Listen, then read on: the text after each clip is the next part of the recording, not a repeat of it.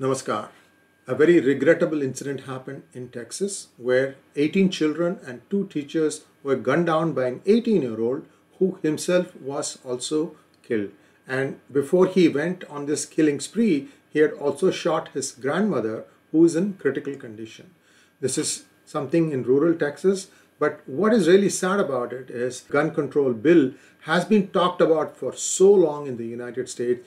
Yet no one really fully solves this thing. Nobody has the gumption or the guts to completely ban owning weapons. Why is this?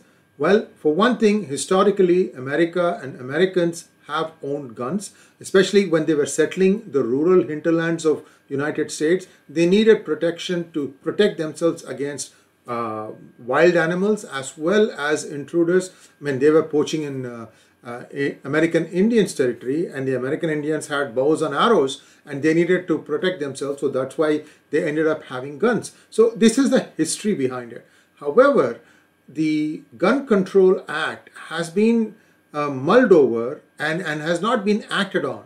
But now you have got so many incidents: Columbine, Sandy Hook, and now this Rocks Elementary School.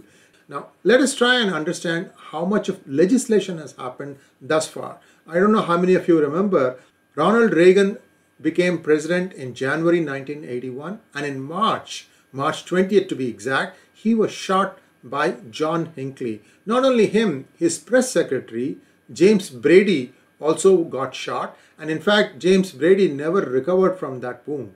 And he, well, luckily for America, Ronald Reagan fully recovered in 20 days, and there's a famous line he says, he tells his wife, "Honey, I forgot to duck."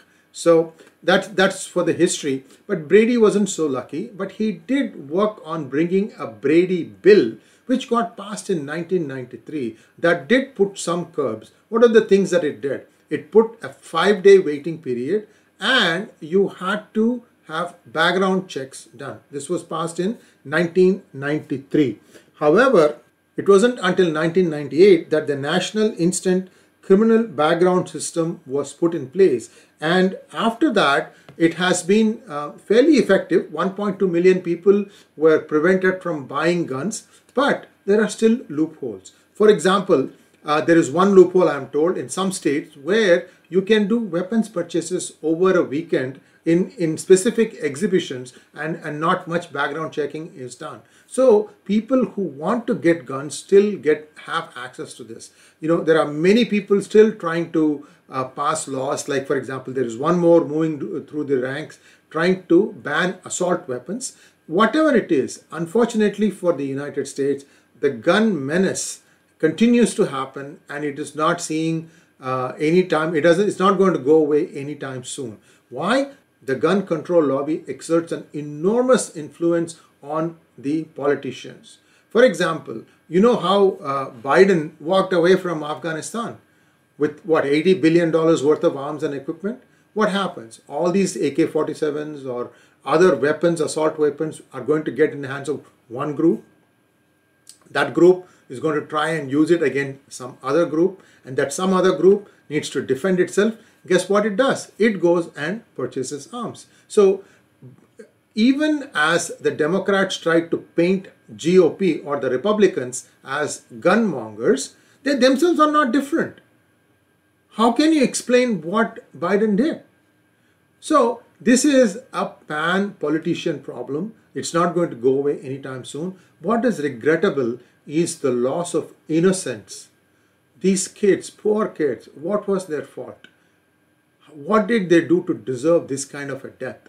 That is the thing that tugs at your heartstrings. And you know, Biden can wax eloquent and say how hurt he is, but what the heck is he going to do about it?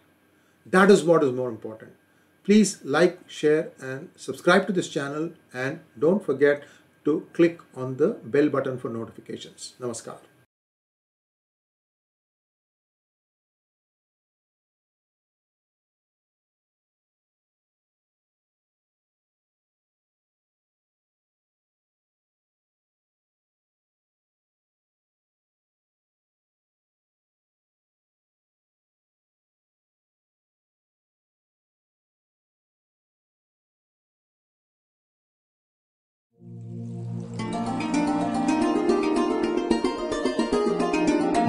Thank you.